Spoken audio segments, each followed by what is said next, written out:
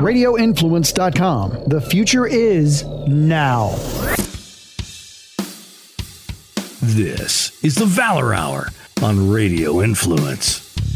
Your weekly glimpse inside all things Valor fights and a look at what's going on in the rest of the MMA community.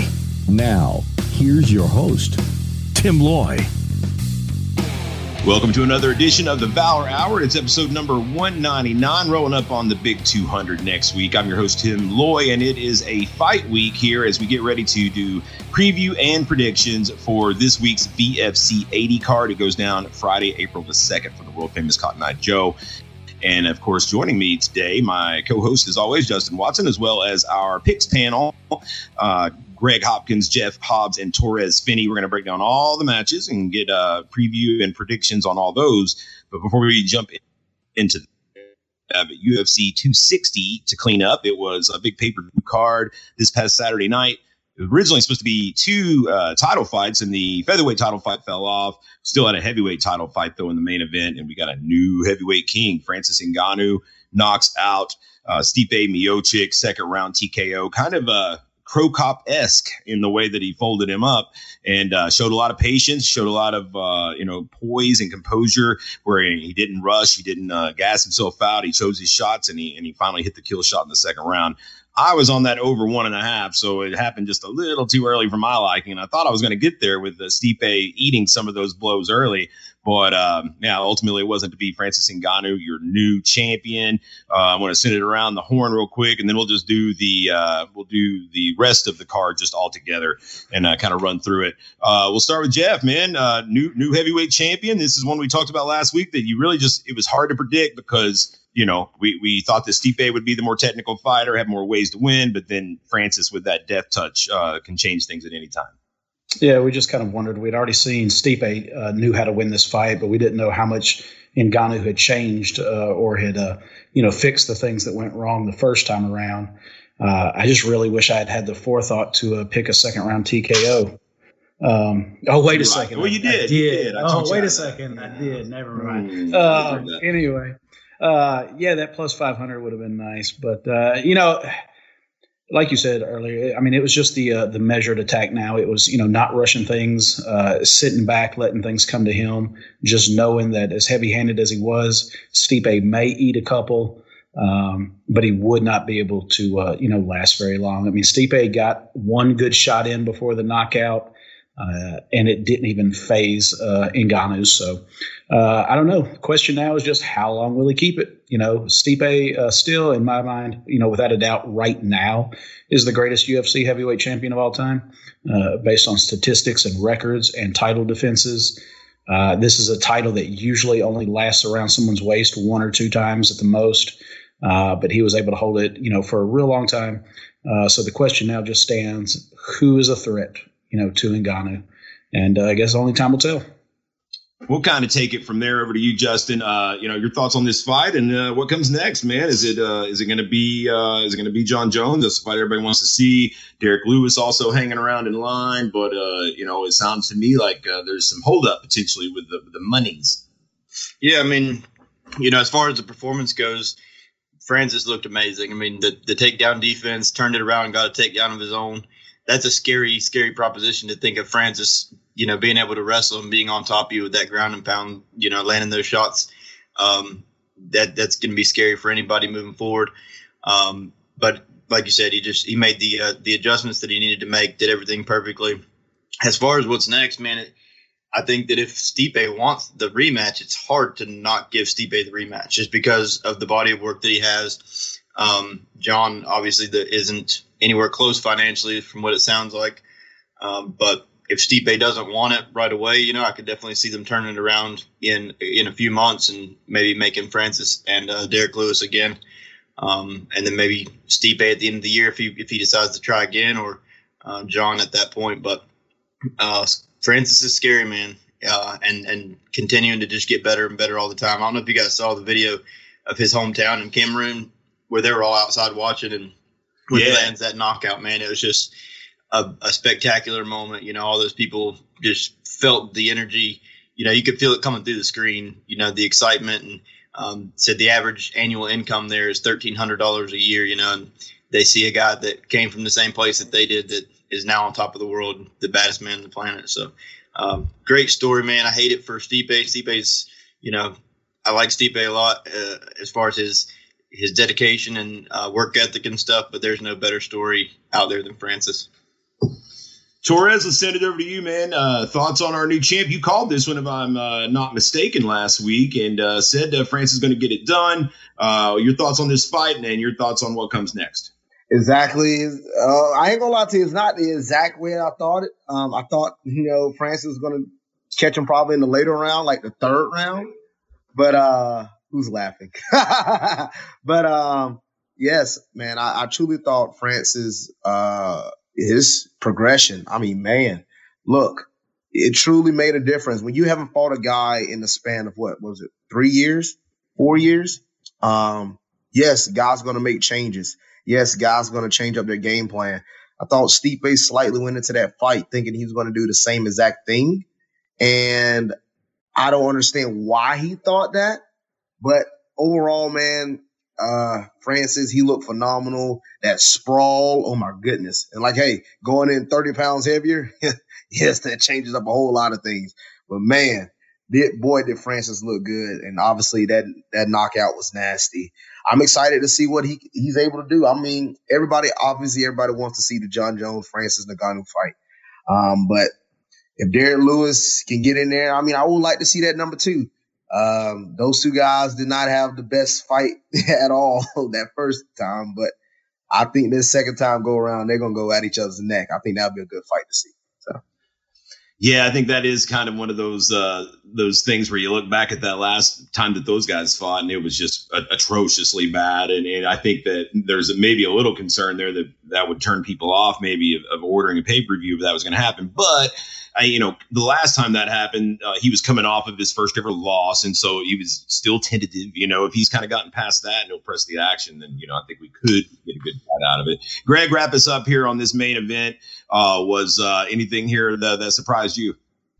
Oh yeah, very much so, man. I actually made a 6-leg parlay, and my impulsive ass sometimes happens to do stupid shit. I accidentally put Ngannou in that 6-leg parlay, and I was fading Ngannou.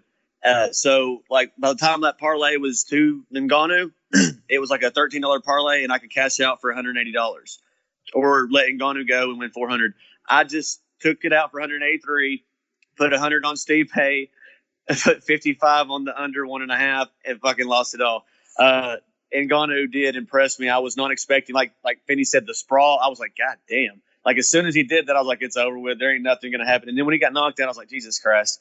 Ngannou stood out to me in this whole thing. It didn't make my night bad, but I was happy for him. But as far as the future goes, I don't think John Jones deserves an immediate title shot. I think he needs to at least fight once in the damn heavyweight division right now. I think he needs to do that first before we even talk about him in the title picture. Yeah, I think a lot of people would agree with you there. I think that you run the risk potentially of you got catching lightning in a bottle right now. If something gets funky and Francis drops at the next one, then that fight's gone. So I see both ends of it. We'll see how it shakes out. Co-main event, it was Vicente Luque with a big win, first round submission, the Darce choke over Tyron Woodley.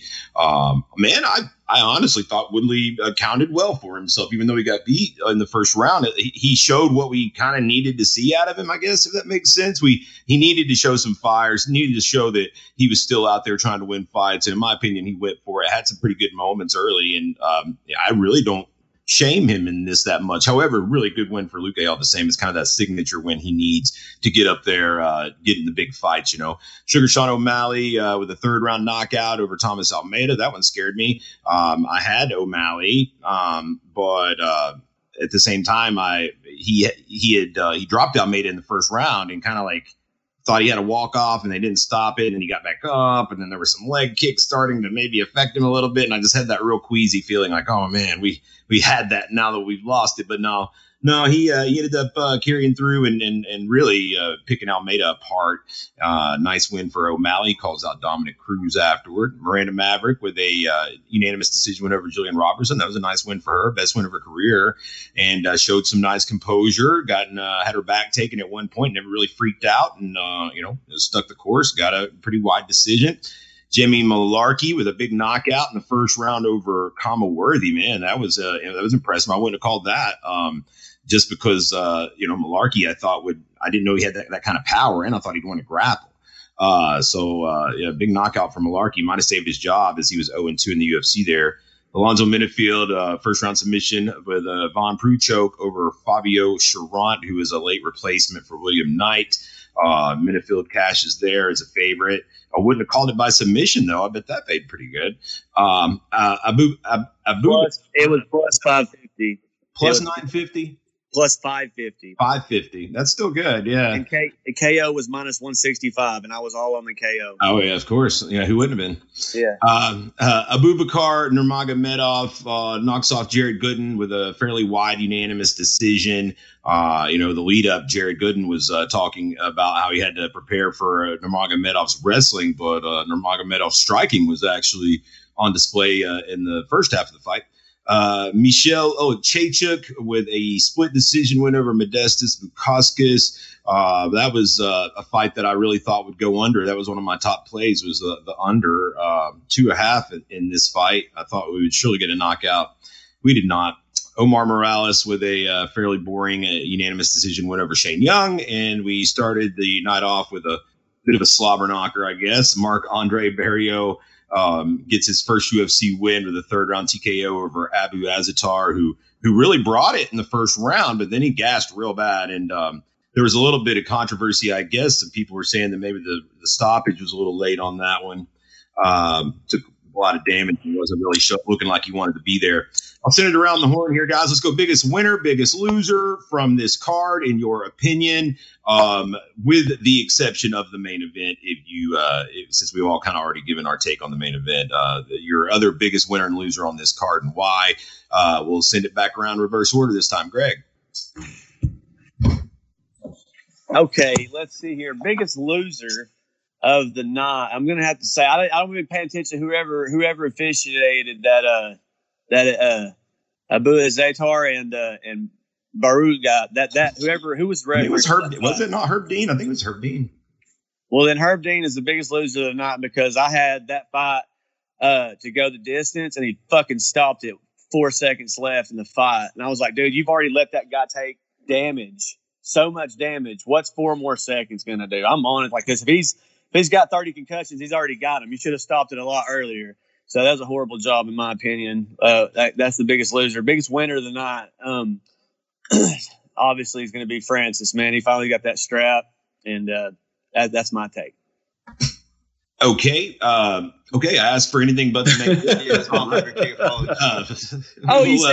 You said not Francis. I'm sorry. Yeah. I'm sorry, man. Right. Biggest winner is going to be Alonzo Minifield for getting that submission of the night, man. That was. I did not think that was going to happen. He was plus 550. I was all over him at minus 165 or knockout. But just the scoop and the slam, and I had him faded in a big parlay against Knight, and when it came around, that's who I. That was big. It's big win for him. He needed that win to stay around. Torres. Yes, my biggest winner of the night is easily, without a doubt, Tyron Woodley. I think Tyron Woodley overall. I mean, take that back. Sorry, so sorry. I meant he was my biggest loser of the night. Tyron Woodley is my biggest loser of the night, and the reason why, the way he went out. I mean, overall, that'll be his 4th straight UFC loss, and sadly, I think that is the end of Tyron Woodley. I don't think he will be fighting anymore. And Vicente Luque put him down. I mean, he came out hard. I like how he finally let go of his hands. He even rocked Vicente on one punch. But overall, I think Tyron Woodley, his last 4 fights have been bad, and I feel bad for the brother, man. But my biggest winner is Sean O'Malley, and a little bit tied that in with Dana White because now he got another star that he can use, and I've been seeing a lot of things with him and Dominic Cruz, and I truly believe that's a great fight to watch. Sean O'Malley looked so good in that fight, man. And I wish he would stop trying to do these one walk-off punches and go ahead and go for the finish, because he could have finished Thomas Almeida in the first round. But regardless of the fact, man, I think him getting back on the hype on this train, and the hype train is for real for Sean O'Malley. But him getting back on the train, I'm excited for it. All right, Justin, your take. Torres took my biggest winner, so I'll switch it to Vicente Luque, just because, beating a former champion. Obviously, Tyron's coming off of 3 losses, but this was the best Tyron we've seen out of his last 4 fights, I think. I mean, I think that this is the first time we've seen the real Tyron Woodley in fights or something. I mean, even when he was fighting, the Damian Maias, he wasn't really going for it and pulling the trigger. And he did this time. He came out and knew that he had to fight, and that's what he did. And I actually think they'll probably give him another fight because of that. I think if he would have been back up against the cage and just taken down and beaten up the whole time for 3 rounds, I think then they probably would have let him go. But my biggest loser is Fabio Cherant. It sucks to lose. It's not terrible, I guess, losing to somebody who's been in the organization for a little while when you take the fight on 2 or 3 days' notice. But when you lose that way, like, how many times do you have to see, that if you're holding on to a guillotine and this guy's inside control, you're probably going to get put to sleep? How many times do you have to see it before you start letting go of that choke? I don't know. But I think that showed that his fight IQ was, definitely not where it needed to be. Well, he was the grappler here, wasn't he? I mean, you would probably think so. I don't know what he is in jiu-jitsu. I think he's a wrestler, but Alonzo Benefield scooped the shit out of him and slammed him too. But it's just that, I don't know. That choke has been done so many times recently. Vince keeps hitting it, and these guys just keep doing it. It's kind of weird. All right, and Hobbs, what you got? Well, going last, most everything's been talked about here, but my biggest winner and biggest loser both come from the same fight. Winner Luque, loser Woodley.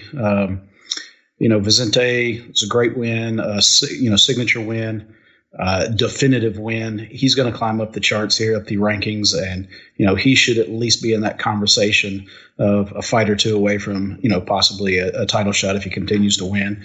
Woodley, I see completely different from everybody on here. Everybody talks about, letting his hand go and looking good and looking like the old Woodley. I saw it as desperation. I saw it as Woodley, throwing all the shit up against the wall to see what sticks, but going at him guns a-blazing. But there was a completely different look when it didn't work and his back was up against the cage, and kind of the grappling started before the next exchanges. It kind of, he had that disinterested look like, okay, it didn't work. I definitely don't see him getting another fight. That was the end of his contract, and I don't see where you're not going to give him a full contract. I don't see the UFC giving him a one-off contract after this many losses in a row, and what has to be a fall down the card, to the ESPN side of a card. I just don't see where the benefit is. I don't necessarily know if Tyron Woodley is ready to hang it up, but I could definitely see him now that he is a free agent, depending on what their clause is on how long he has to wait before he can sign with anybody else. I wouldn't be surprised if I see him sign somewhere else to maybe try to get right the ship and get a couple wins before he hangs it up. But I just don't see it in the UFC right now. All right. For me, I'm going to just to go off in just a different direction, I guess. I'm going to go with the females. Miranda Maverick, she is going to cracks the rankings. She's going to take Jillian Robertson's 15 slot. So now she's ranked. She'll continue to rise up. She'll, like I said earlier, a lot of poise. The one time that she was in a bit of a rough spot, she never let Robertson do anything with it. And so I'm going to say Miranda Maverick there for my loser. Let's go with, I'm going to go with Kama Worthy here because that may be he's got an exciting style that may get him another fight or so, but I think he just came in kind of guns blazing, got those knockouts quick, and the people were a lot higher on him than they probably should have been. I'm familiar with the guy. He's been in this, on the East Coast here for years, and exciting guy, but I never thought he was really on that level. So I could see him maybe being let go here. We'll see. Tough loss though, getting knocked out by a submission guy that was 0-2, in the UFC. All right, guys. With that, we'll wrap up our recap section of the show. That was UFC 260. It is an off week for UFC this week. There is some Bellator. We're not going to get into all that. Maybe next week we'll talk about some Bellator. But Bellator is going head-to-head with VFC this week, y'all. So we're going to talk about VFC instead and get into our preview and picks panel. VFC 80, it's an all-pro show. It goes down this Friday night. That's April the 2nd from the world-famous Cotton Eye Joe. You can get your tickets at fightertix.com, or you can catch the live pay-per-view and catch all the best angles there with commentary, replay, all that good stuff. You can catch that at VFCMMA.com. You can go to our social media as well, and we'll post the links up there so you can follow along. Let's jump into it, guys. Before we get going, Justin, let's get a recap on our current standings. All right, going into this third event of the year, Greg's in the lead with 67 points, followed by Torres with 64. And Hobbs was 61. Yes, sir. It's anybody's ball game. To recap how the scoring works out there for y'all in listener land, the winner of the fight will be worth 2 points, and then you have the ability to garner one additional bonus point. Is that right? Is that right, Justin? Is that how we do it? Right? Yeah. Okay, yeah. One additional bonus point for the method. So if you call knockout, submission, decision, you get it right, then you get a third bonus point for that fight. But you have to call the winner to get the bonus. So, all right, Justin, let's rock and roll. All right, guys, so I think before we get started, Tim, for the listeners at home who might not have realized, I think we should go over who fell off the card. If you were wanting to see some fights, they might not be fighting. Yeah, canceled and fizzled section. Yes, absolutely. Right. So there's a bit of a walk of shame here that we'll start doing this. I like this actually, so everybody will get their the moment in the sun that they want so badly. So we had a few fights here that were originally booked that didn't see the light of day. First off, man, my man Nick Birch was supposed to be on this card, and that is a super bummer that his fight fell off. He had two different opponents originally to fight Chris Burbridge from Alaska. Chris Burbridge pulled out about a week and a half ago, citing concussion and heat stroke down in Tampa, Florida, which is suspect to say the least. No doctor's documentation, no medical excuses, nothing along those lines. He pulls. We worked hard to get a replacement by the name of Kobe Bowen in, which would have been a better fight. Very athletic kickboxer from Barbados, but we just weren't able to get the medicals in on time to meet the state licensing requirements. And I don't think it was for lack of effort. You know, he was out there hustling as best he could. But in Barbados, I don't think that the health care system is quite as streamlined as it is here in the States. And so it's just hard to get those quick turnarounds on results. It's hard to even get in to see a doctor because, there's only like one office on the island for like each thing, and everybody goes to it. It's not like you have like all these options. So unfortunately that fell through. We were also supposed to have Arthur Cisse against a guy named David Oliver, who was going to make his debut from Kentucky. Oliver went off the grid when it came time to get his medicals in, and then coincidentally, the day when the rubber hit the road, and we absolutely had to get there to get things done, he allegedly fell off a house. So rough day all around, I guess, on that end. We've got let's see who the best for last. Or let's see is there anybody else I'm missing here? I think that covers everybody but our Finnerty and McCracken fight. Chad Finnerty and Wes McCracken originally lined up. Chad pulls out this week with a ligament tissue in his hand, and it was one of the absolute weakest medical excuses I've ever seen as far as documentation goes. So, that's where we are with all those guys. Thanks to Nick Gertz, Wes McCracken, Arthur Cisse for doing everything you needed to do to get to your fights. But unfortunately, your opponents couldn't see their end of the deal. So let's move on to the people that are going to see through their end of the deal. That's more like what we want to talk about here. Justin, set us up here. What we got here? Serve me up the first one. All right, so to get us started, we go with the 135-pound women. Hannah Rosario, 0-1 out of Team Advantage in Princeton, West Virginia, taking on Morgan Hickman, 1-2 out of KMAA in Knoxville. So the ladies are going to kick us off. That's always interesting. We got two female fights on here. We always like to do as many female fights as we can. We've got Morgan Hickam is an Invicta vet. She comes in here at 1-3, and I believe her last fight. Was her last fight her Invicta fight? I think it was. It's been a minute since Morgan's fought, I believe. So she's looking to get back on track, get back to those bigger stages. And she's going to be taking on Hannah Rosario, who debuted back in Chattanooga. The last Chattanooga show, she lost to Christina Roadhouse Ricker in her pro debut. So she's 0-1 now. Rosario's been around a long time. She's got an extensive amateur record, more fights than Morgan. Fairly confident in saying that overall total between amateur and pro, she's got quite a few more fights than Morgan. So she's been around a while. She is now up her training regimen, training at Advantage, Team Advantage in West Virginia there with Derek Lambert and Jeremy Mitchell and those guys. So we'll see if that will improve her game. She's always shown a lot of gameness and toughness. So we'll see how she handles the range and the output of Morgan Hickam this Saturday night. Morgan Hickam, of course, with KMAA there, when Eric Turner has got a large table of females for her to sharpen her tools with.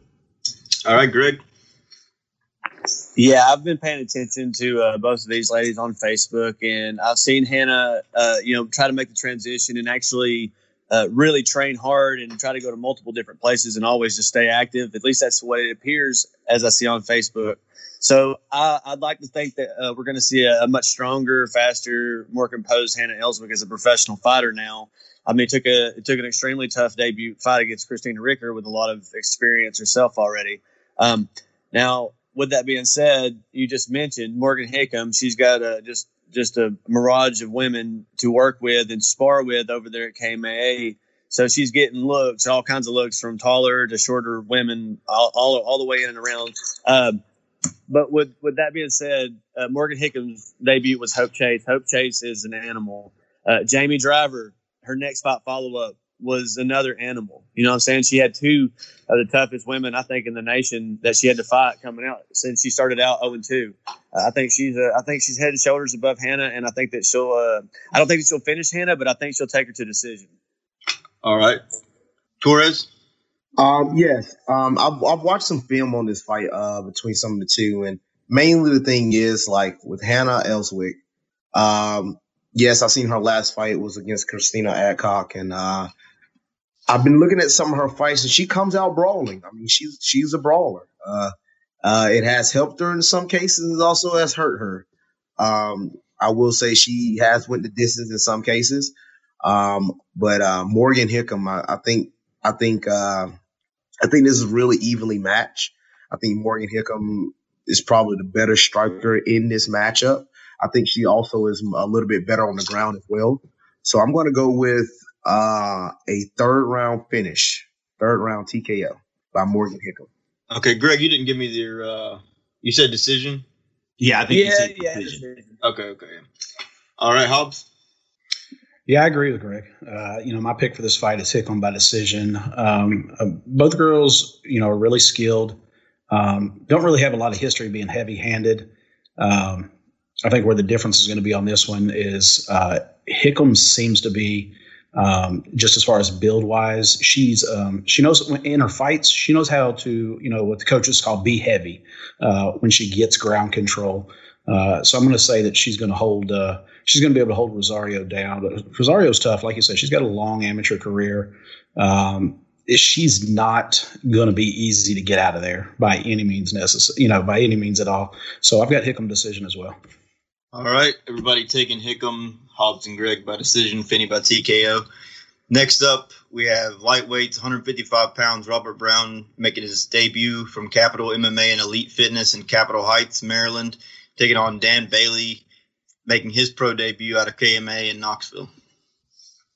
Well, this one is really kind of flying under the radar, I feel like, as far as anticipation goes. But it's really one that I'm looking forward to. Dan Bailey is supposed to make his pro debut last pro show, and that fell apart, unfortunately. And then so now he's back at it. He's ready to get at it this time, and he's got Robert Brown standing in front of him. Robert Brown is from Baltimore area, Capitol Heights MMA, and he's a guy that's very tall and rangy. He's making his pro debut as well. So, these guys have got very similar amateur records leading into their pro debut. But I think that Brown's been at it quite a bit longer. He's got a lot of unsanctioned, like your street beefs kind of experience, as well as his amateur career. And he's blue belt, I believe, in BJJ. And a brown belt in Taekwondo. So, he's been around the game for a while to just now be making his pro debut. Dan Bailey, he's a former VFC lightweight champion. He beat Carter Beekman for that belt and vacated it and went pro. And here we are, going into his pro debut. He's a former military man. Is it the Dead Walker? I think is what they call him. Just a very well-rounded guy. He comes into this sport without a whole lot of background as far as wrestling or BJJ. He's just got all his training at KMA, and as such has become a very well-rounded fighter. All right, Finn, you get us started. Yes, man. I mean, Tim said it all really about Robert Brown. Robert Brown he's tall and he comes out firing, man. I mean, right when the bell rings, he coming straight at you. I watched some of his fights, amateur career-wise. I mean, heck, I seen him one time. He threw a triangle. The guy did a double leg on him, and boom, put a triangle in on the guy. And it says he finished with an arm bar. It looked like he tapped with the triangle on the video, but the record says arm bar. But overall, I'm excited for this matchup, man. I mean, Dan Bailey, he presents a really tough challenge for Robert Brown. I mean, if Dan comes out there and utilizes wrestling and his jiu-jitsu, we could be seeing a really good little ground game fight here, man. I'm excited to see. It really depends on who wins standing up. And, Robert Brown is a brown belt in Taekwondo, so that'll be interesting to see. I know about his little street beef stuff, but how much does that really work when it's time to bring it in the cage? So, but I'm truly excited to see what Dan is able to do on the pro level, and I think he starts it off with a win. So, give me a second round submission by Dan Bailey. All right, Hobbs. Yeah, I think this is a fight that Dan Bailey's going to have to really be careful with. Looking at that, I also agree. I thought it was a triangle. Looking back at that past fight with Robert Brown, but the armbar triangle, whichever way you want to look at it, that was slick and it was fast. If this goes to the ground, Bailey's going to have to be real careful. Kind of like you said, I don't want to say Robert Brown is necessarily an unknown, but with a lot of like you said, a lot of unsanctioned fights and things like that, he still kind of brings that unknown on, what he's going to bring to the pro ranks here, in a 5-minute round. I don't know if this is going to be a quiet fight of the night type thing, but I think this is one where, and I'm going to be one of those, that's going to be guilty of it. I think this is one that a lot of people could be surprised if Dan Bailey doesn't come away the winner in this.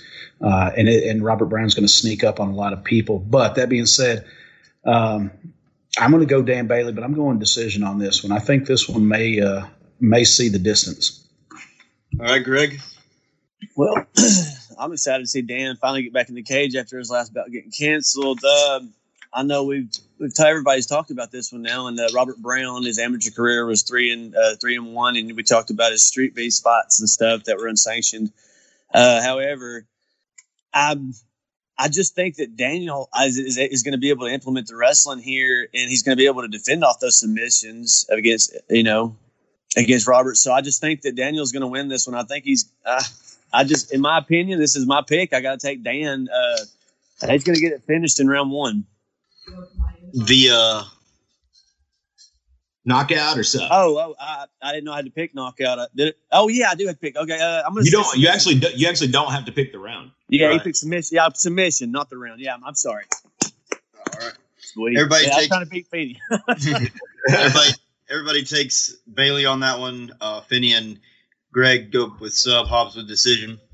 Next up, 170 pounds, Paul Teague 1-2 out of No Mercy MMA in Union, South Carolina, taking on Chris Bond 1-0 out of KMAA in Knoxville, Tennessee. Apparently, I think he's just joined up with KMA from what I'm gathering, which was news to me until just a couple of days ago.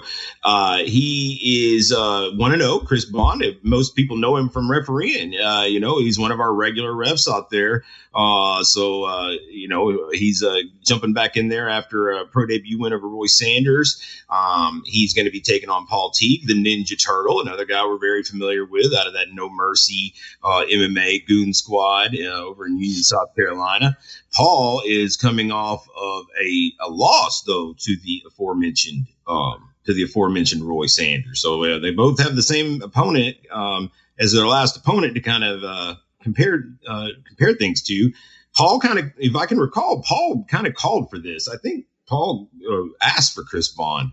And so Chris Bond was willing to oblige. I think that this fight taking place at 170 maybe plays a little bit more in Chris Bond's favor because I think that Bond probably could make 155, but I think he just seems to be the bigger guy walking around whenever you just happen upon these fellows. Paul Teague comes with a variety of unorthodox attacks, lots of spinning things and just weird shit. I think that kind of covers Paul in a lot of angles, but it's been effective. I've seen him hit some crazy knockouts, and so he's going to go in here and hopefully brings a badass clown mask and puts on a show. Chris Bond, super tall and long, typically more known for his kickboxing acumen as an amateur, but has been doing a lot of groundwork and shoring up his BJJ skills as well. So, I'm sure, he's probably going to bring the more well-rounded attack, whereas Paul is going to have, just the crazy stuff that it's hard to prepare for. All right, Hobbs.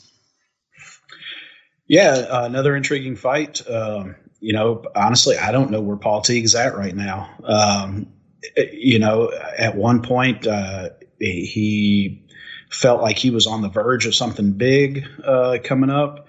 Then he asked for this fight. Then he said it was his retirement fight. Yeah, and this was going to be the last one. And then last time I saw something on Facebook, this would not be his retirement fight if he got more backing or support from fans. There was a call out to fans for support, and if they did, he wouldn't retire. If they didn't, then he still would. So, I'm just not sure where Paul's head's at in this one. But I think I do know where Chris Bond's head's at, and he's been really active. I didn't know Chris Bond before coming to Valor, but here in this last year or so, it seems that he's pretty determined to stay active. Finished out his amateur career, did some kickboxing fights, and then jumped right into his pro career, and he's churning them out every couple months, every 2 to 3 months now. So I am going Chris Bond TKO. All right, Greg. I would be surprised to see Paul Teague wearing a mask because ever since the COVID crisis has hit, it seems like he's a nonconformist, and since everybody's wearing masks, he just doesn't wear one anymore. I hadn't seen him wear one in a long time. I do want to see it. This one, however, somebody mentioned this one going on the radar. This is one that I'm excited about because Paul Teague is not going to play Chris Bond's game. And, Chris Bond's going to want to stick and lick. He's going to want to, hit. That's what he's going to want to do. He's going to find his place. I don't think Paul Teague gives him the opportunity for that. He's just going to be on him. He's just going to, as soon as they say go, and like Jeff mentioned, he did say it on Facebook that this is going to be his retirement fight if he didn't get enough support. And I hate to see that because I like having that persona, around because he's full of energy and so is Chris Bond. So this fight right here and being the third fight of the night, I thought it would be a little deeper on the card, even though these guys are newer. I thought this was I'm excited for this one. Now knowing that Chris Bond's at KMA, I'm really excited because he's getting a lot of work in with a lot of people that we know. I think that Paul Teague's got a really good chance to win this on the ground if he can get Chris to the ground and just start going, do Paul Teague things on him and just, he's a wiry kid that you can't calculate. But like Jeff said, Chris Bond is on a mission right now. He's trying, and I got to go with who I think is going to win this fight. I don't count Paul Teague out. I wouldn't be disappointed if Chris did lose this fight, but I'm taking Chris Bond via knockout. All right, Finney. Yes. I've did a little, I've looked at a lot of what Chris Bunn has done, including amateur. You go back and look at his last 4 fights. 3 of them has been by submission. And like Tim was saying, he's been working a lot on his jiu-jitsu, and it's been really interesting. Now, I am going to go with TKO. I'm going with a knockout. He finishes Paul Teague in the first round, but I wouldn't be surprised to see a submission. But yes, man, I think Chris Bunn is on a rising up to another level right now. Yes, like you said, a lot of us know him, through refereeing. I mean, he refereed my fights, and I'm excited to see what he brings to the table. I really believe he's on the verge of something bigger. So I think he beats Paul Teague, and I think he handles him pretty well, and he gets ready for a bigger fight. So I'm excited to see. All right, all of our panelists take Chris Bunn by TKO. Next up, we have lightweights 155. Drayon Martin 1-6 out of Rock Bottom MMA in Martinsville, Virginia, taking on Garrett Sharp 1-0 out of KMA in Knoxville. All right. So, Gary Sharp, we saw make his pro debut just a couple short months ago. And, he went out there and got the job done in fairly quick fashion. He's a guy that is a former Valor featherweight champion at 145. He had a couple fights with Andrew Sturdivant that were, really good, and came off of winning that title to go pro. He vacated the 145 title, goes pro, and he's a guy that the KMA also sent out there for the Hydra Cup just not long ago, and actually accounted for himself better than about anyone, if I can recall. I mean, he had a really big challenge in front of him there. That he went the distance, and he was the last guy on the team, so he ended up being eliminated. But I was really impressed actually with how he hung against a much bigger guy. He's a purple belt, young man, college student, just really has his head on right. He seems to be taking everything seriously. He's a guy that got a lot of high hopes for here. Beat Sam McAlpin in 43 seconds with the submission in his debut. So, he's rolling along, man. He hasn't lost a fight since his initial encounter with Sturdivant. That's been over 2 years ago.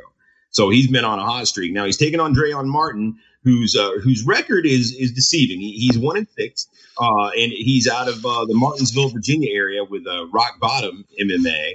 And, he's taken on pretty tough guys. He's got a loss to Jeremy Mitchell, who we're familiar with here. JJ Brantley, another tough wrestler. So he's been in there with really, tough opposition at this point. But if you go back to his amateur career, he actually has got quite a few amateur fights. I mean, he's got it looks like he's got about 19 amateur fights. And so he ended up going 9-10 as an amateur. That's a lot of experience. He's got a lot more fights than Garrett. And so, I think it's an interesting one. And from all I've heard, Drayon is in really good shape. On his social media stuff, he said he's really prepared for this one like never before. So he's really coming in here focused. All right, back to you, Greg. I was looking at Drayon Tapology earlier, and we were speaking about his record and everything in the level of competition he's facing. Jeremy Mitchell, former Valor 135 champ, but vacated that title because he didn't want to maintain the weight, so he's moved up to 45. But his just the accolades right here, and it's just his. He has fought a lot of tough guys in his pro, but I still looking through this resume, I don't see anybody as tough as Garrett Sharp on there. Like you said, he finished Sam McAlpin in 46 seconds, and I just in his only loss. We were talking about his last loss. I could be wrong, but his last loss was his only loss in his amateur career, wasn't it? Or yeah, that was it. And so that's the one he had. It was 2 years ago in February. Yeah, and I remember that fight. It didn't seem like it was 2 years ago. Wow. But, he's made the jump at the right time, and he's got the right opponent right here. I think this is a decent fight right here, but I still think that Garrett's ground game is something that's evolving. When he you mentioned that he got eliminated in that in the Hydra Cup by Connor Hodges but he also in hindsight he also eliminated Connor Hodges too. They eliminated each other. So like you said, his ground game's on another level. Connor was a big guy. He's a very large guy. And they went the distance, and that was fun to watch. And I think that Drayon's not that big, so I got to go with Garrett by submission. All right, Torres. Yes, same. I'm going with Garrett Sharp by submission, and mainly the reason why Garrett Sharp ground game. He is a purple belt, and Drayon. I watched his fight against Jeremy Mitchell. I couldn't find his John George fight, but his fight against Jeremy Mitchell. Drayon. He came out there with on fire. He insinuates the action. He comes forward, but what happened was he got taken down. And once he gets taken down, as I'm seeing, is a trend. He has lost a good amount of fights by submission. It's his ground game. Now, I will say, his last fight has been since 2020. Well, has been in December 2020. So we might see a little bit better on the ground, but I don't see by much. And I think Garrett Sharp should submit some. And yes, Garrett Sharp has a vengeance loss against Andrew Sturdivant, and basically he's beaten everybody he's faced. So I see that trend continuing for Garrett Sharp. Hobbs? Yeah, we all obviously did the same research on this one. What stood out to me most is, 4 of Martin's losses are to submission. So, that tells me I need to pick Garrett Sharp by submission. But since my cohorts here both pick submission and I've got to make up some ground, I'm going to play a scenario in my head where Martin is trying to at least fight off a submission and leaving himself susceptible to a TKO. So I want submission, but I'm taking Sharp by TKO to try to gain a point here. All right, everybody take Sharp. Greg and Torres by submission. Hobbs by TKO. Next up, 155-pound lightweights, Robert McCann, 1-0 out of Bullman's Kickboxing in Knoxville, Tennessee, taking on Alex Riggs, 1-2 out of Shield Systems in Knoxville. This is a kind of a mystery fight here to me because you got two guys that you really don't know what you're going to get a whole lot out of them. Robert McCann is over at Terry Bullman's Krav Maga and kickboxing. We haven't had a fighter out of there since back when Stephen Tanner was coming around and fighting, and so it's been a minute. And obviously they've got good striking there. I believe that McCann is a blue belt. He's a former Marine, and he used to live out in California. And he had his pro debut out in California, and he won his pro debut, obviously. But we're just not as familiar with the talent out there to really be able to gauge what level the guy was that he fought. But he won a decision, and before that, he had fought as an amateur and was 3-2, and all of his fights were on the CCW promotion out there. So all of his fights have been out there in California. It looks like he's been fighting since 2018.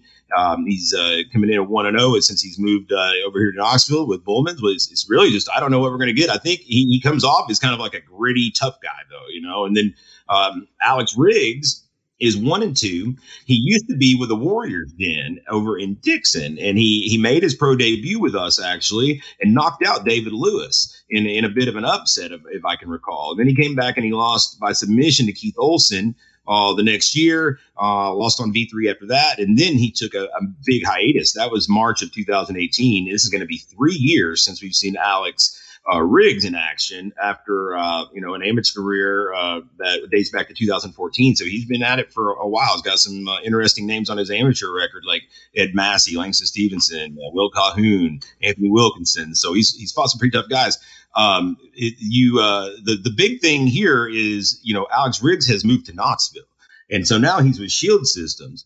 And I'm going to be really curious to see what the 3 years off and the training at Shield Systems has done to elevate this kid, because he was already a tall, rangy fighter with pretty good power. Like I said, he knocked out David Lewis. It's not easy to do. So he already kind of had some nice little intangible tools. And now with the training that I'm sure he's getting over at Shield Systems, I'll be very curious to see how he's developed. All right. Torres, get us started. Yeah, man. I'm looking at this, and this is a little tough one to pick. Alexander Renz haven't fought in 3 years, and with that being, yes, that big upset win against David Lewis, but then he lost back-to-back fights, and it's hard to sometimes, get that ring rust off. Sometimes you need a warm-up fight, and so in that regards, and I think Robert McCann is a tough outing to be a comeback fight to come back and fight in, and Robert McCann is tough, man. He has a nice little wrestling. He takes it to you. Majority of his wins, all of his wins, basically in amateur, were all by ground and pound. And I watched him, and he's vicious on once he gets guys to the ground. Couldn't find much on his pro fight, but I did see. He won by decision, and I'm willing to bet that it probably was more of a controlled ground game. So it'll be really interesting to see how Alexander Riggs can do against Robert McCann on the ground. But I'm taking Robert McCann in this one as well. I'm taking him by second round ground and pound. So. All right, Hobbs. Torres is forever going to give us the round, ain't she? Yes, sir, I will. I like to be on the money. All right. No extra points for that shit. All right. All right. So I know Alexander. No, I'm just kidding. Alex Riggs. I know Alex Riggs a lot from his amateur days here in this part of on this side of Nashville. And, I'm hoping Shield Systems got a lot of bad habits, out of his system. I don't know how long he's been there and if they've had enough time to do that. I know Ben would not put Alex Riggs out there if he did not think he was ready to get back out there. Shield Systems is very big on making sure their guys are ready to get out there. And if they're a transfer in from another gym or another state, they want to make sure they know their guy inside and out before they let him go back in there. That being said, though, Alex Riggs to me had a lot of not a lot. I'd say his one biggest fault, like you said, he's a very tall fighter, but he fought tall. He didn't really tuck his chin real well. He had the chin up, lean back kind of defense a lot in his career. That David Lewis fight was absolutely an upset, I think, for all of us that were in attendance that night.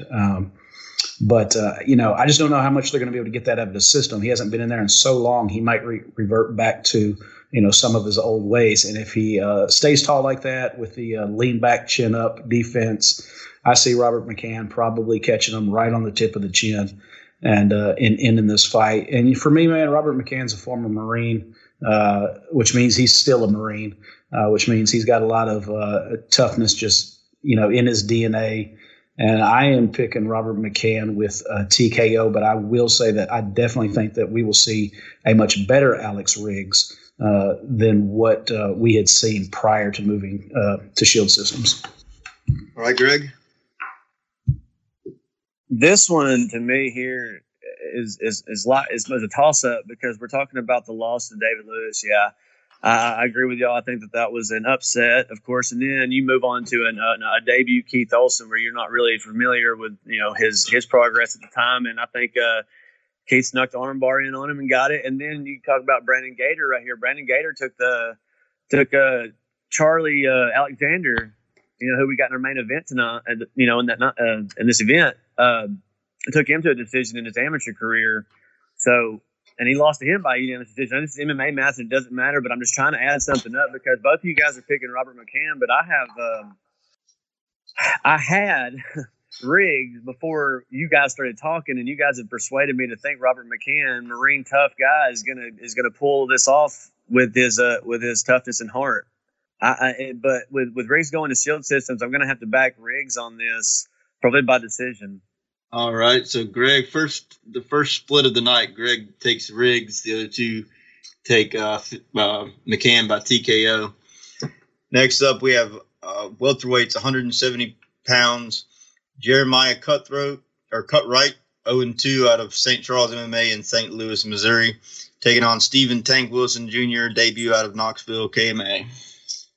This one here is going to be a lot of fun. Obviously, everybody knows Tank Wilson, former Valor middleweight champion, undefeated, 6-0 as an amateur, and just a phenom. He's one of these guys that was very hard to match as an amateur. Nobody wanted to get in there with him. He is dropping to 170 now for this one, and I think that's a good move. He's obviously built like his namesake. He's built like a tank. He's a strong guy. He's a hitter, and he's got huge takedowns. But I think at 85, he's going to maybe start running into some guys that give some reach type problems. So I like his move down to 170 here. Now he's not fought since September. He submitted Logan Dean, who I clocked to be one of his tougher opponents there in the second round. Nice wins over Alex Lewandowski and Jared Short. as well. Early in his career, he had a bit of a reputation for a suspect gas tank, but I believe that's been shored up now as he's on the distance. In two of his last three fights, just a very highly anticipated pro debut. This is one of those KMA amateurs from that first crop that's coming through here, and he's one of the ones to go pro, and a guy that I've been looking forward to seeing go pro for a while. So really excited to see how he does here. Now, talking about length and reach advantages, even dropping to 170, I think he'll give that up here to Jeremiah Curtright, who is 6 feet tall. He comes from the St. Louis area. He's with St. Charles MMA in Missouri. And he's 0-2, but this is a deceptive 0-2, man. This guy's tough. I know because he's been in my cage before already. If you look at his pro record, he's 1-1 as a pro boxer, and actually coming off of a boxing win just a week ago. I didn't know that happened, but I'm glad he won.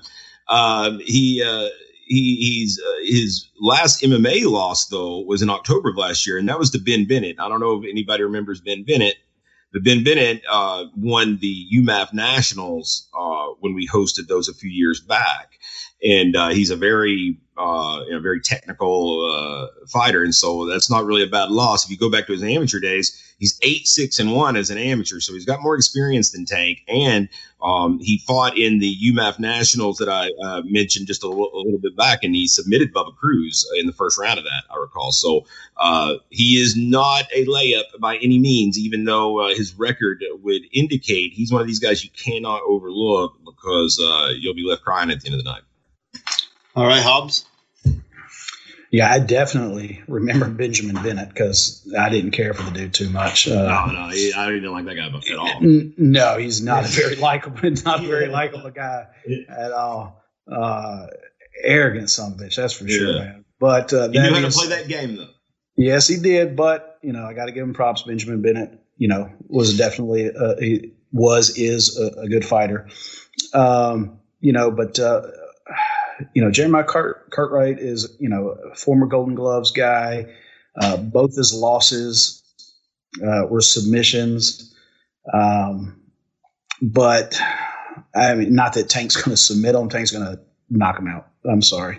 But I don't know. Curtright's got the ability to maybe take Tank deep, man. And, that Tank's Tank, to me, is always a little subject. Not because I don't think he has the cardio. It's because I think he goes so balls to the wall and lets out every bit of adrenaline he's got in that first round.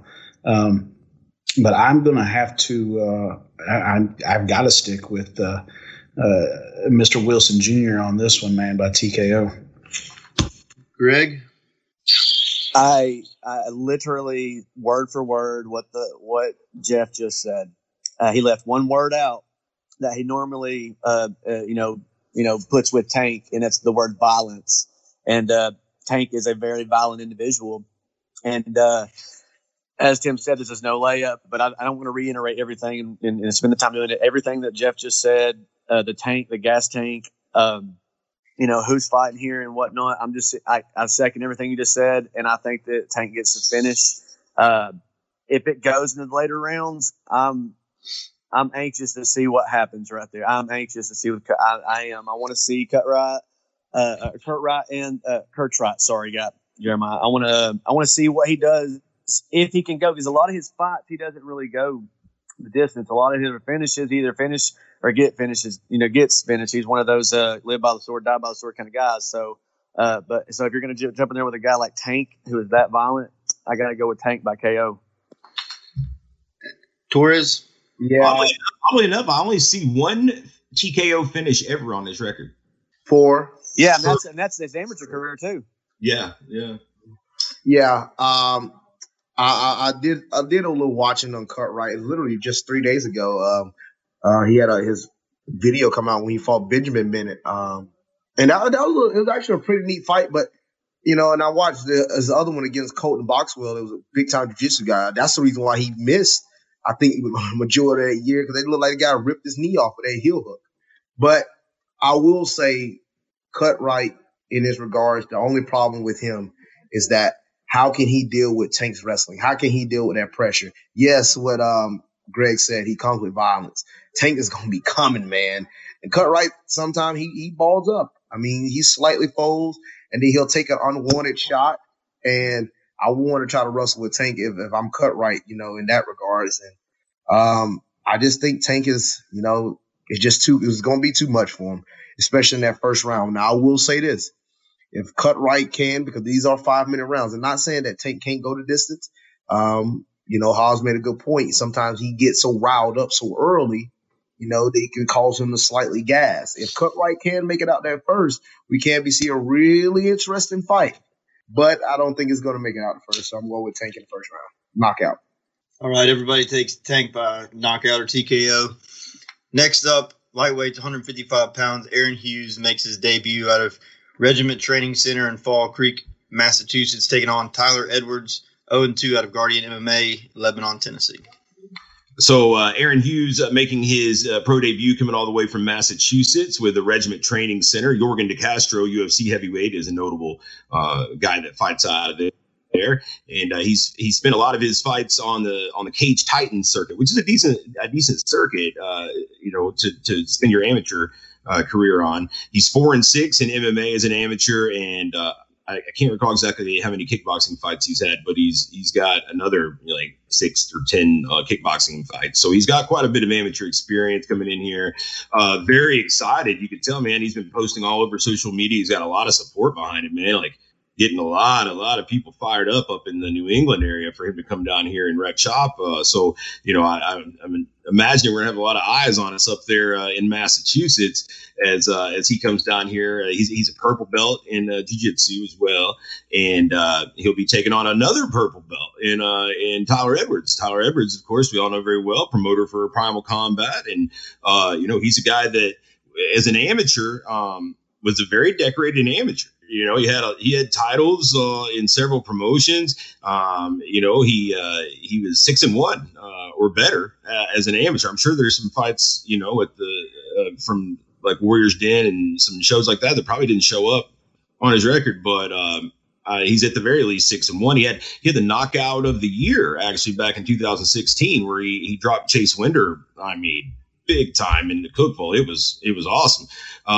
So he's a guy that has got several good wins as an amateur, was a very high prospect, coming up the ranks. He's out of Guardian MMA in Lebanon, of course. I mentioned he's a purple belt, but, as an amateur, he was known more as a hitter. He had a lot of big knockouts, and he's a guy that, he's told me in these later years, he always just kind of let people think that so he could use his striking to set up so people would take him down. He could use his jiu-jitsu. And we got to see him at the Hydra Cup a few weeks back, made it to the semifinals before he lost to Nick Gertz, but he got past Jacob Romano in the first round with a standing submission that you just don't see very often.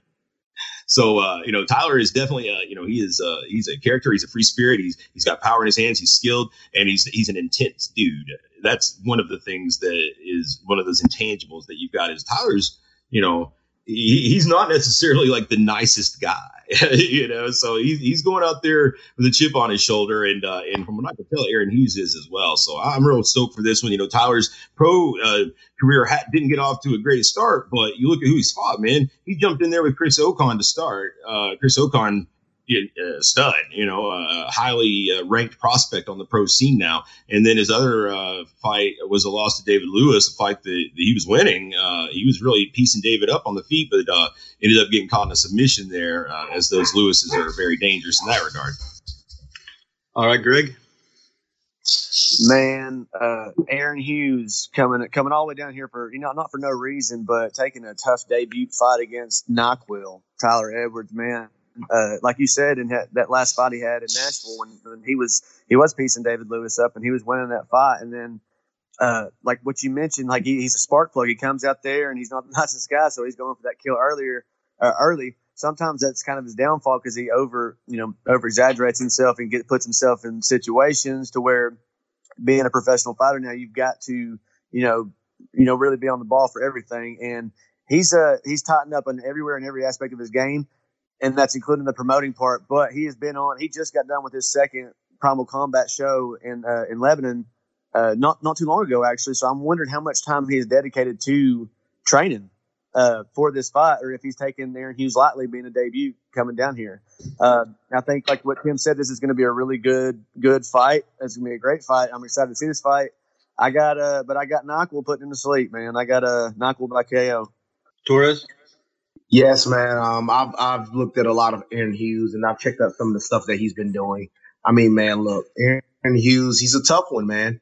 He's tough. It's going to be a really interesting debut fight for him against Tyler Edwards.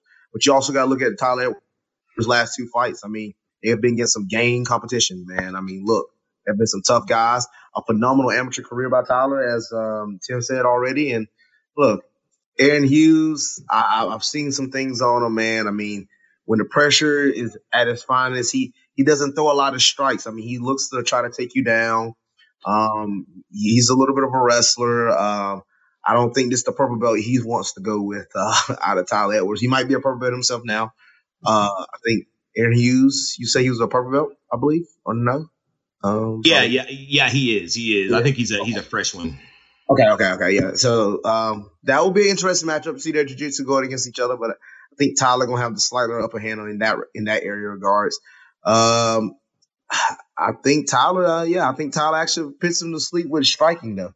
I think Tyler striking is much better than Aaron Hughes from what I've seen so far. Could see some type of improvement because he haven't fought since 2019, but I'm still taking Tyler Edwards in this, so him win by KO. Hobbs? Yeah, Tyler Edwards, we talked about Tank Wilson being violent. When it comes to fighting, maybe even more than fighting, Tyler Edwards don't like people. He does and I think he enjoys hurting them. He's very much a live by the sword, die by the sword guy. And that's why his record is what it is. I mean, because he's going out there to inflict punishment on somebody and he's willing to take it to give it, and he's gotten caught. If you went to or watched the Hydra Cup and you look at his jiu-jitsu, it was violent. It was combat jiu-jitsu. So, when he got with Gertz, I don't know if there was maybe in their mind a gentleman's agreement that we were just going to straight up, roll and not, because Gertz had just slapped the holy hell out of somebody. Right. But then he gets with Tyler and he doesn't, and Tyler broke the seal on that. He just saw what Nick Gertz had done to his previous opponent, and he still broke the seal. He still opened up that can of worms and was the first one to open palm slap Nick Gertz because he doesn't give a shit, And I think when you're talking purple belt to purple belt, that's too easy to try to do that. As a purple belt, he's still in his rolling in his jiu-jitsu game. He's still going to try to hurt you. I think this is the one that I'm kind of taking that other. I understand what Greg was saying with, his 2 shows and starting his own promotion and how much of his time has been on that, and makes you wonder how much of his time has really been spent training. But I think it's kind of the opposite. Tyler knows, obviously by rule, you can never fight for your own promotion, so he has to find fights somewhere else. But I think he knows the more success he can have as a fighter and showing that, the fighters that he books that, look, dude, I get out there too. I know what's going on. I know what we're doing. I think, Tyler realizes me staying active and being in the cage will only help my promotion, So I think he's got a lot riding on this. And I think if he wants to stay active, get this win, and he's got his own platform now with his shows, like we heard at his last show, to promote his fighting career with Valor Fights.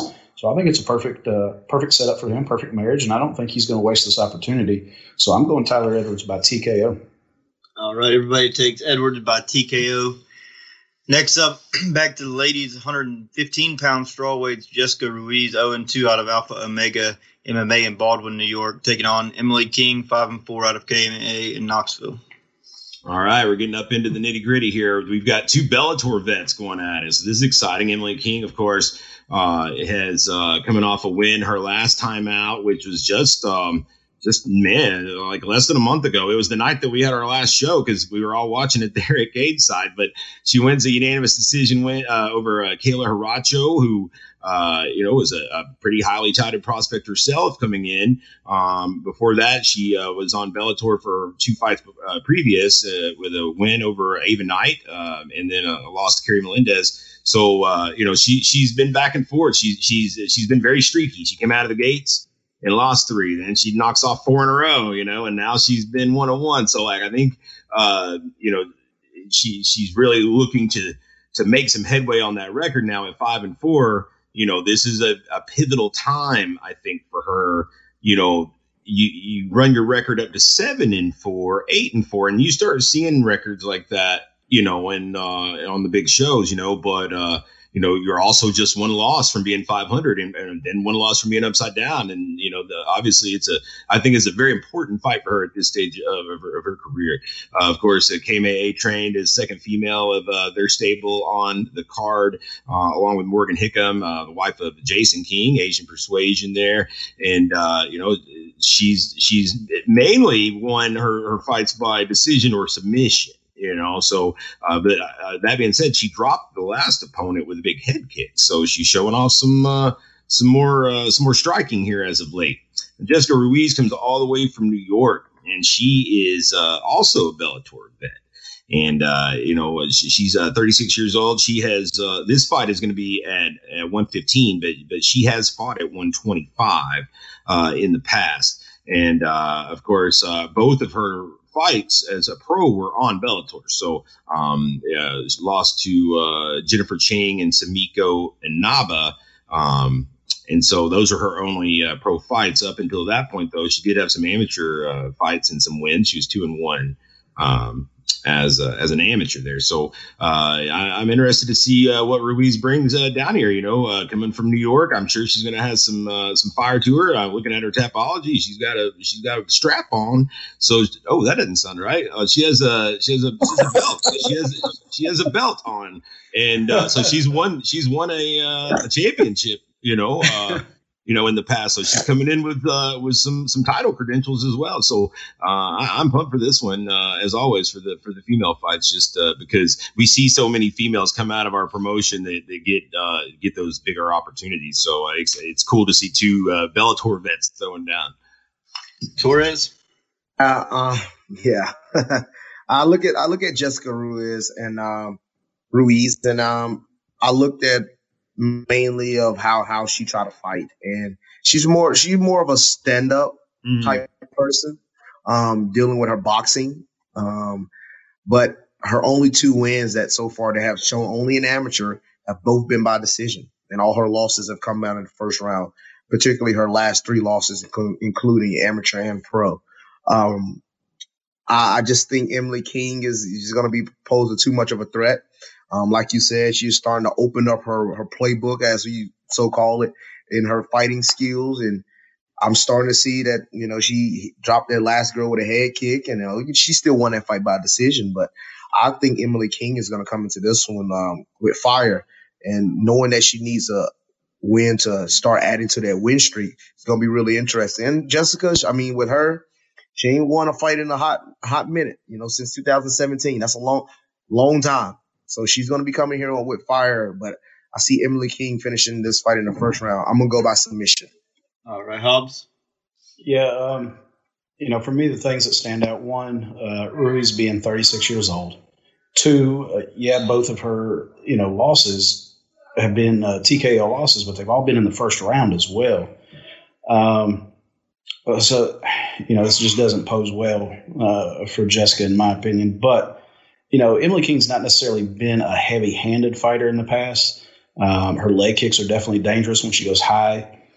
The only thing for Emily that sometimes I feel like watching her career is she just seems so much more comfortable at away games, fighting away from Knoxville. Because I think we've kind of seen that in the past, looking back at her career is, she'll go away and whether it be for, like you said, Bellator, have a big fight, big win, and then come back.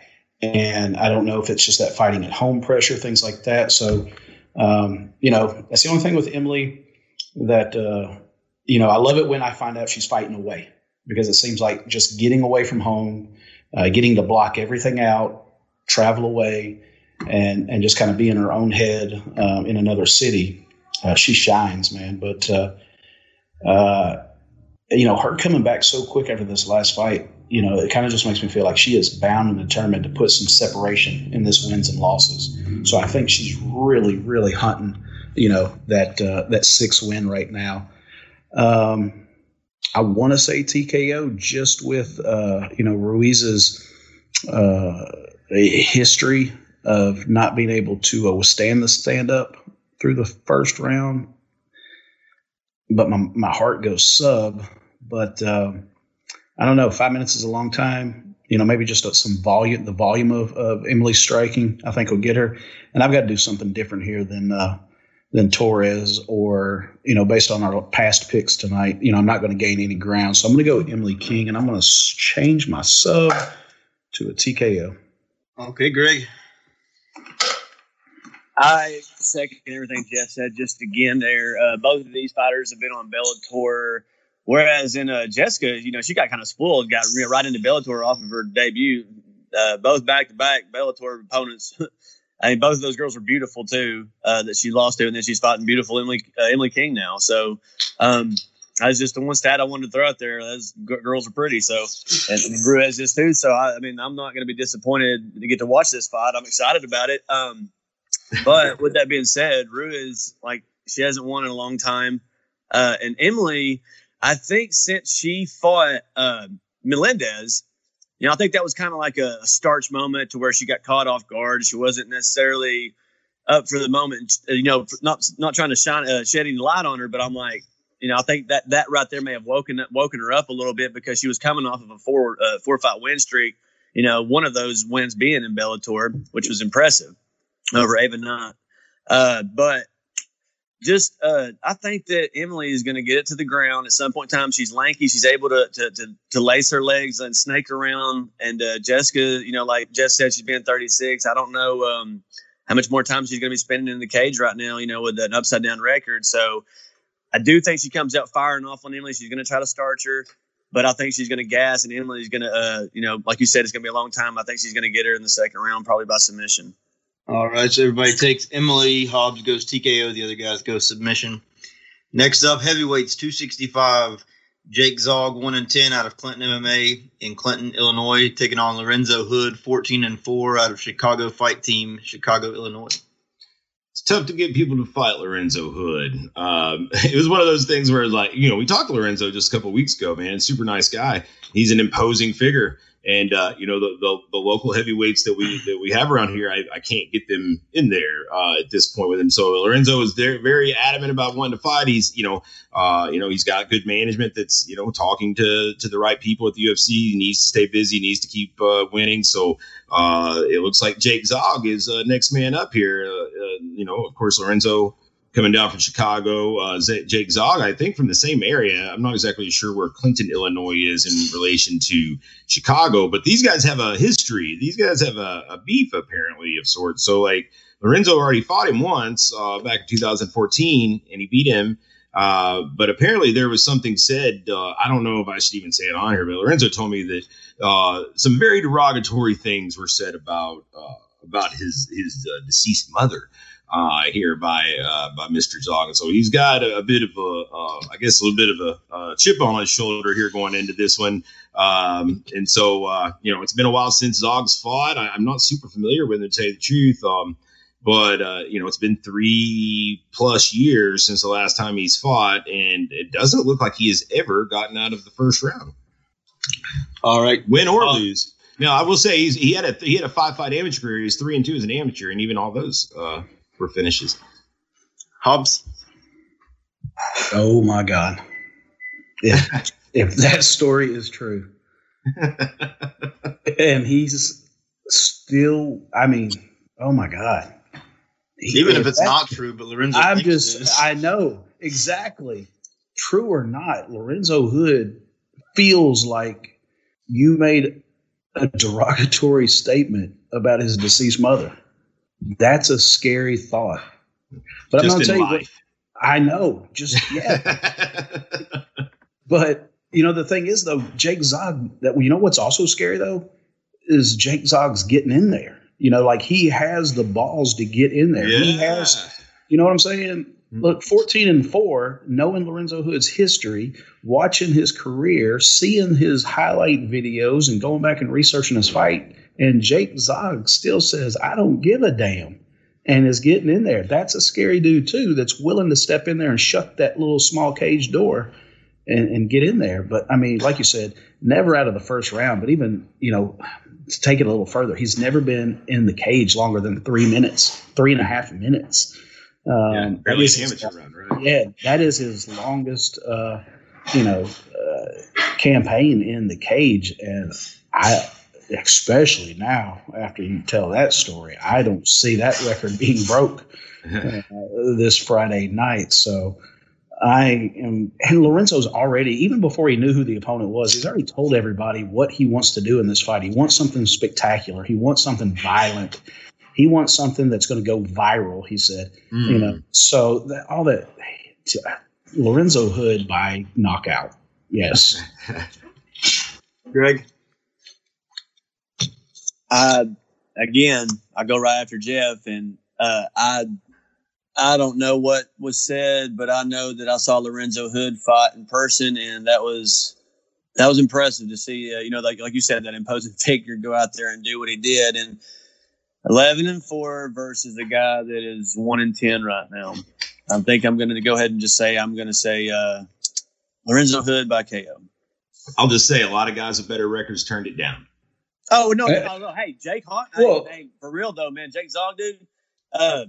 Hats off to you for jumping in the cage, bro. Like I know a lot of people who would defer to fight the Lorenzo Hood. I know a lot of them personally. I know them. And look, I feel like we've got guys that won't fight for Valor anymore because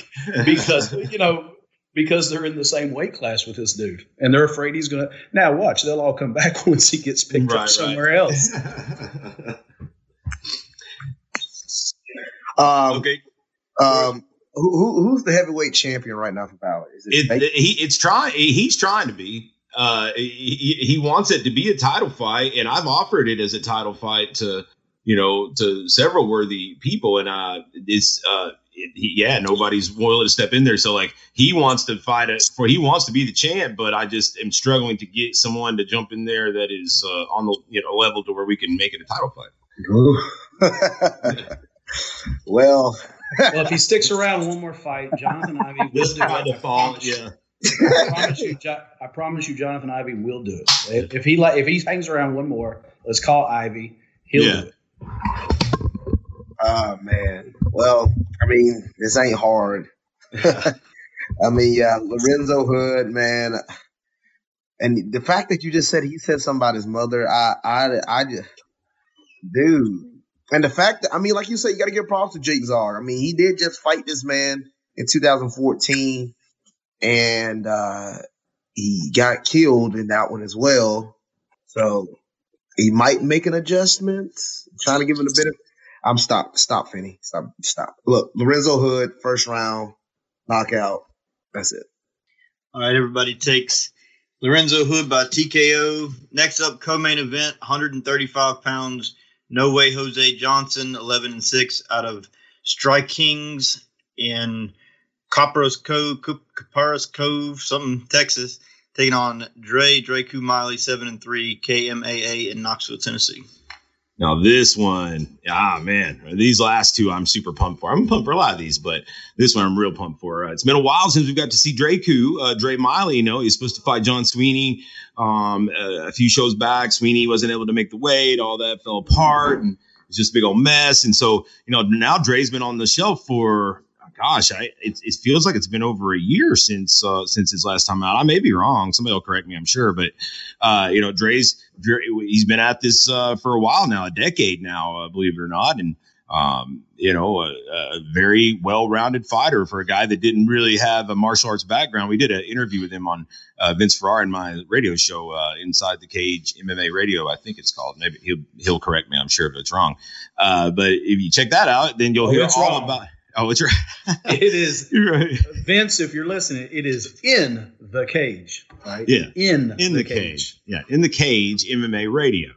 And if you go back and listen to that, you'll hear Dre's like backstory, like how he lost one of his eyes in an accident, and how he was about to be a football on scholarship for football, and ended up changing over to the world of MMA, and that's been that. So Dre's a guy that is really ready to try to make that next step, and he knows he's got to have a signature win, and that's what he kind of lacks, in my opinion, at this point, is that signature win. And he went after it with Cody Durden and had a nice showing, came up on the wrong end of that one, and so now he's going to take another stab at it with No Way Jose Johnson. And again, Dre out of KMAA there with Eric Turner and the gang, so he's got a lot of teammates on this one. He's a leader over there, so he'll have a lot of support there that night. Jose Johnson, No Way Jose from Texas. Man, this guy is definitely a striking specialist. Originally out of Michigan, you total up all of his fights and you're going to get up near like 50. He has a lot of fights. He had a very, very long amateur career where he held several titles in several different weight classes with lots of promotions, beginning his career up in Michigan. Now he's in Texas at Strike Kings, where his striking is a thing of beauty, man. He's a Muay Thai specialist. He's got some crazy highlight reel knockouts. And last time out, though, it's been a minute since he's fought as well. He was on the Contender Series, Dana White's Contender Series, and fought a guy that we know very well, Ronnie the Heat Lawrence. And Ronnie the Heat got past him and ended up getting into the UFC off of that win, and has continued to shine. So props to Ronnie out there. Shout out. But, Jose is still very, very dangerous. 11-6 coming into this thing. Very, very good striking. And he's 6 feet tall on top of it all at 135. Greg? Yeah, this fight right here is co-main event, and, could have been the main event too. Really good fight, really good matchup here. Shouts out to Tim Loy right here on making this one. Dre Miley, if you guys can listen to that story and how and everything about him, and I don't even like to say it's a handicap, but he's missing his eye. Yeah, obviously it's the story. And that No Way Jose Johnson is gonna that's his angle. He knows that he's got a guy with one eye. Dre's been through it. It's not this. It's just but let me get past all that bullshit. Tim mentioned Dre needed a signature win to get him to the next level. And I think that this is the matchup in Jose, because he's just coming from Contender Series. He lost to Ron Lawrence. So I'm like, if Dre can get past this guy, if he can get past Jose, I think this is the one he needs to get him to that level. But in my opinion right here, Jose is a technician.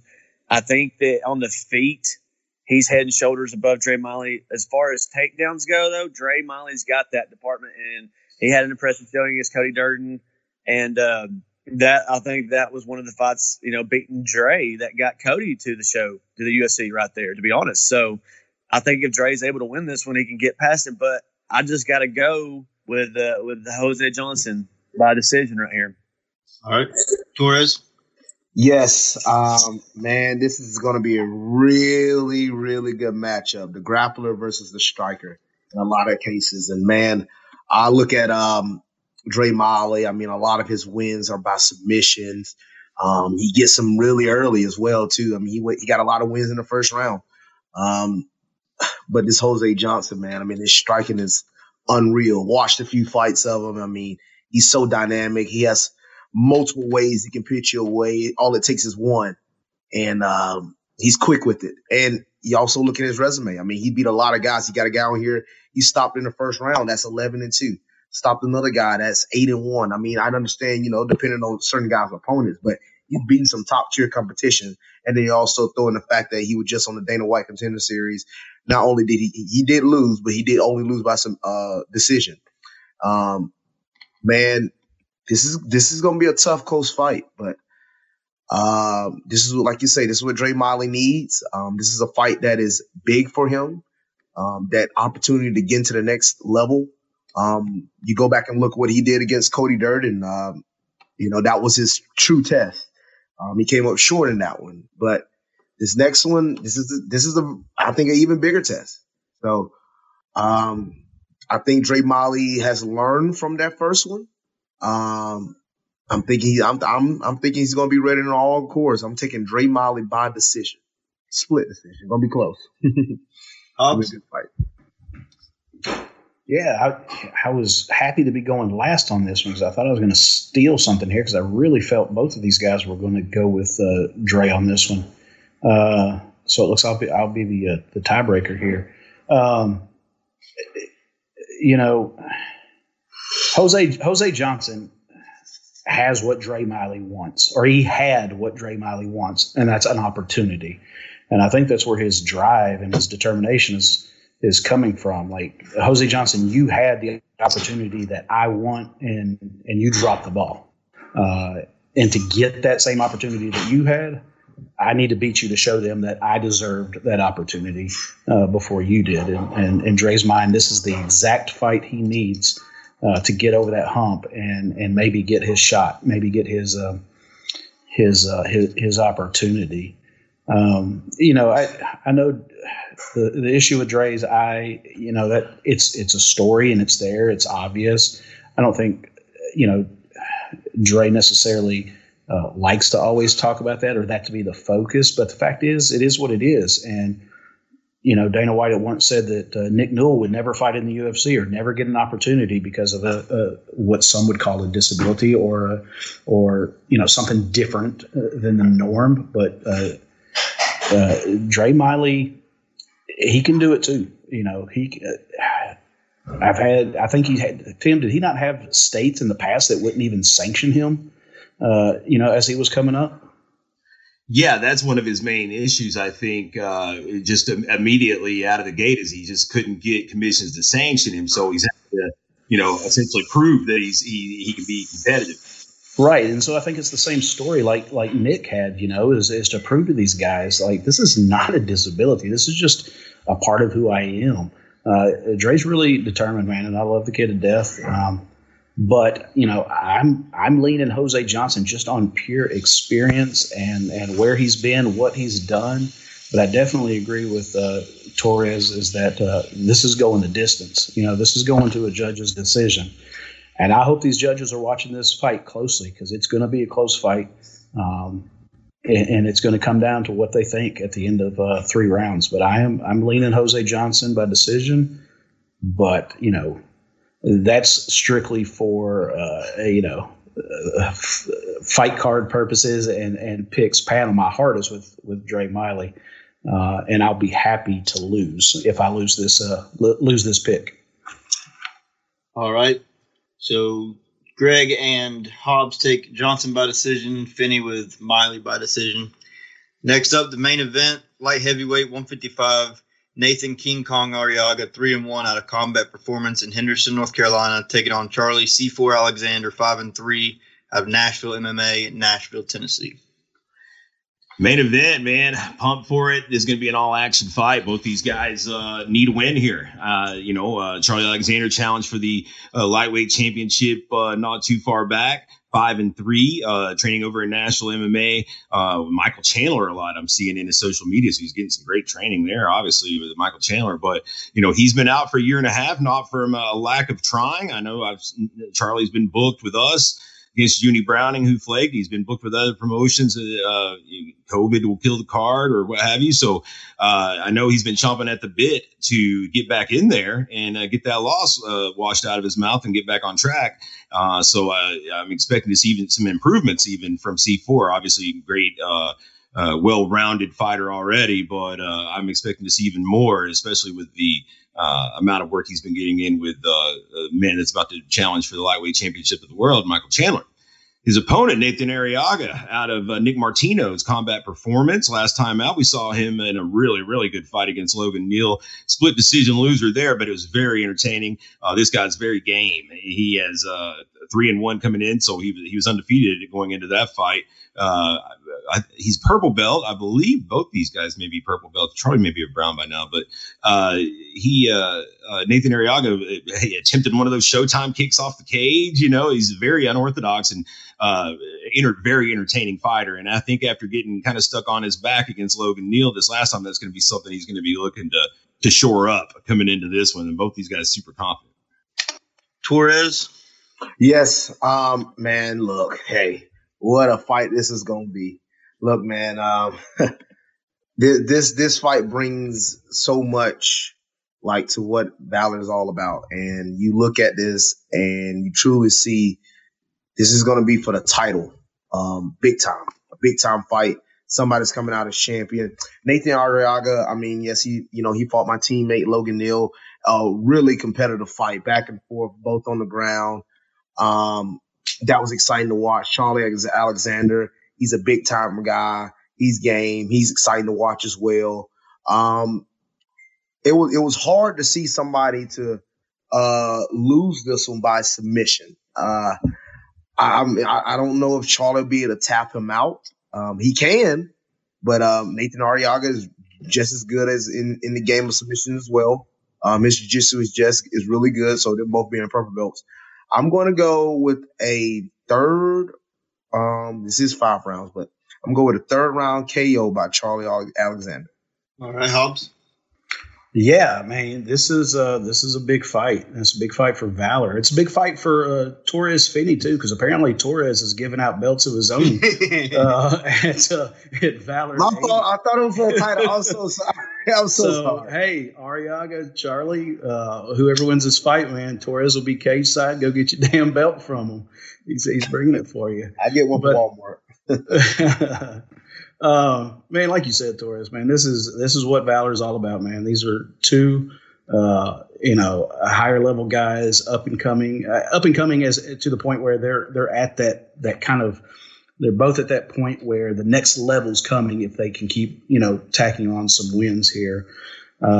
Charlie Alexander's in a great spot right now at Nashville MMA, has really gained the trust of Michael Chandler, to where Mr. Chandler is leaning on Charlie a lot as a training partner and as kind of a lead guy at Nashville MMA. The whole management staff there is really high on Charlie, kind of being a team leader to the other fighters and the younger fighters. And like Tim said, Charlie's not been inactive by choice. This last year, that's year and a half that we've been under COVID and fights falling out.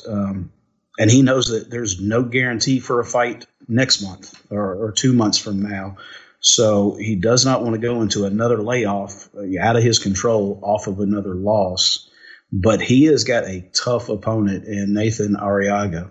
Arriaga is that quintessential, not to bring race into things as a negative, but that tough Mexican, Spanish, Hispanic heritage fighter that we've seen over the years in boxing and other sports, where he is just going to give it everything he's got, and you're going to have to, put him to sleep or knock him the hell out, because he's not going to give up.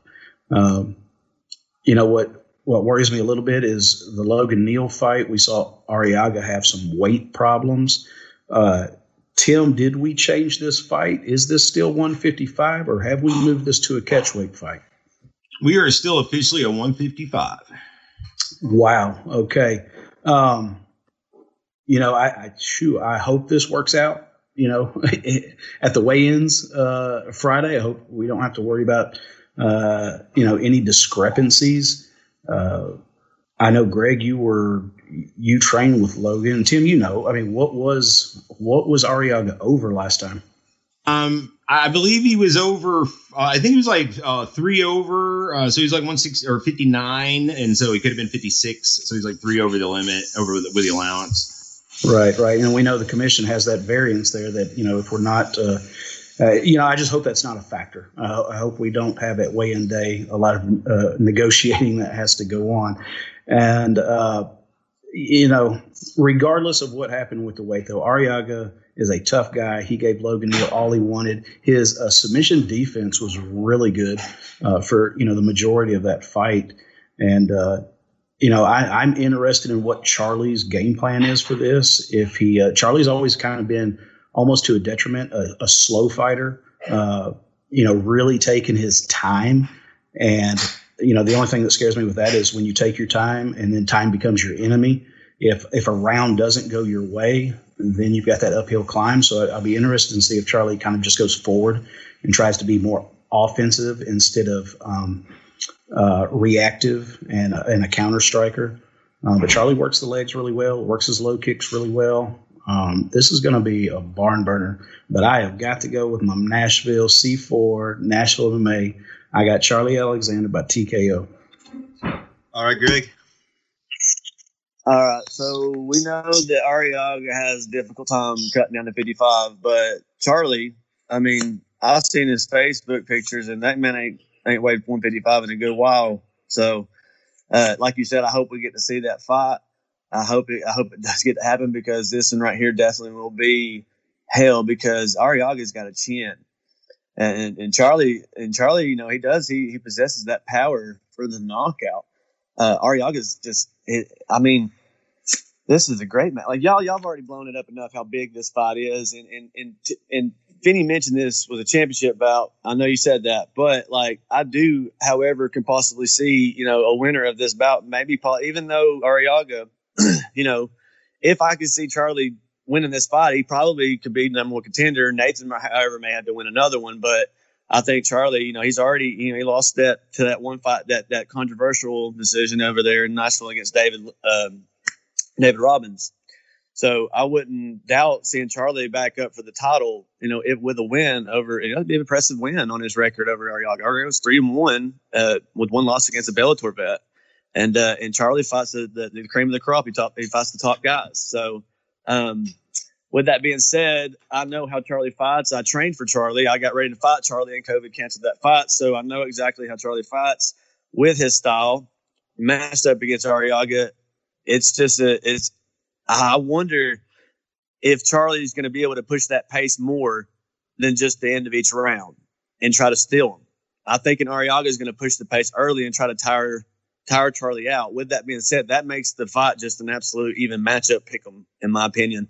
I don't know who's going to win this fight. I have no idea who's going to win this fight. I'm picking C4 just because I've seen C4 fight more. He's been in the game right here around this area more, so I got to go with the Tennessee guy. I got to go by decision, though. All right, everybody takes Charlie, Torres, and Jeff by TKO, Greg by decision.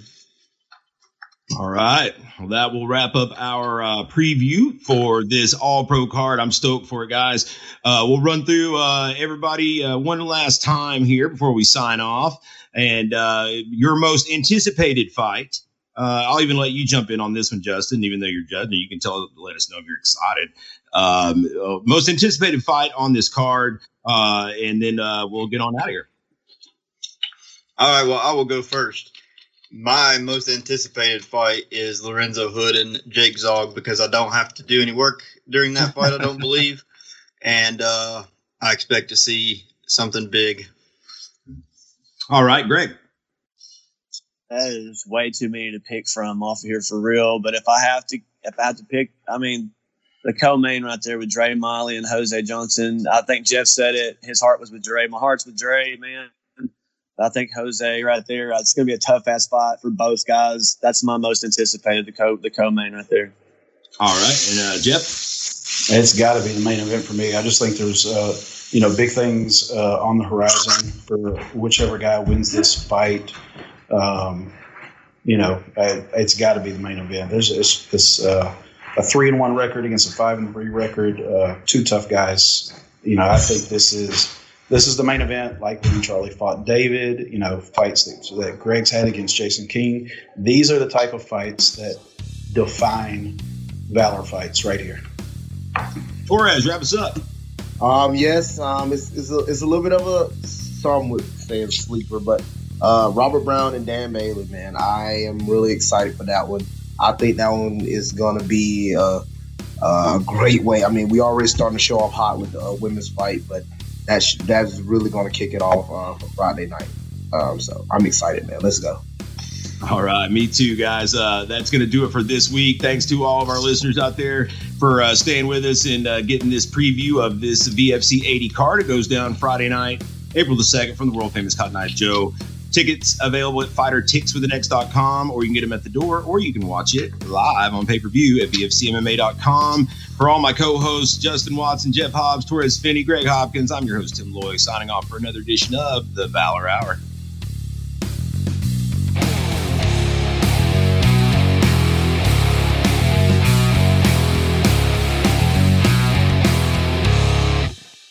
This is a Sitting Ringside with David Penzer quick fix on Radio Influence. The one and only Bill Behrens. No, AJ obviously was extremely talented. We recognized that in WCW at the end with him and Air Paris. Did you ever in your wildest dreams think that he would have the success that he's had in WWE? Short answer, yes. And that was always the goal, and yet not the goal. You know, AJ was very devoted to TNA. If TNA had not screwed up, AJ would have been with them now. You know, even through everything. If the money had been there, if everybody hadn't been a jerk and treated him as less than their top star, he would have been there. So he had to go out and recreate himself, so he did that with New Japan. And inevitably, that's what led to WWE. And we have been offered, let's see, how many WWE deals we turned down? One, two, three. We turned down 3. And then eventually, you know, things worked out. But at the time, we made the decision more than them, quite honestly. You know, back in 2008, for example, he was offered a pretty good downside. And TNA had put a 5-year deal on the table. And, you know, that there was a lot of talking. Wendy's involved. You know, my job for them, and I always told them, is I'm going to give you the up and down on both sides. It's not my decision. Right. It's yours. And you know, and because you have to live with it, not me. No one, after a long run with TNA where he is the most decorated champion in their history, he still has the most title wins of anybody, nobody promoted him as the ex-TNA guy. Yeah. So, yeah, I always thought he was going to be that guy, and literally he is that guy. And he's proven he's that guy.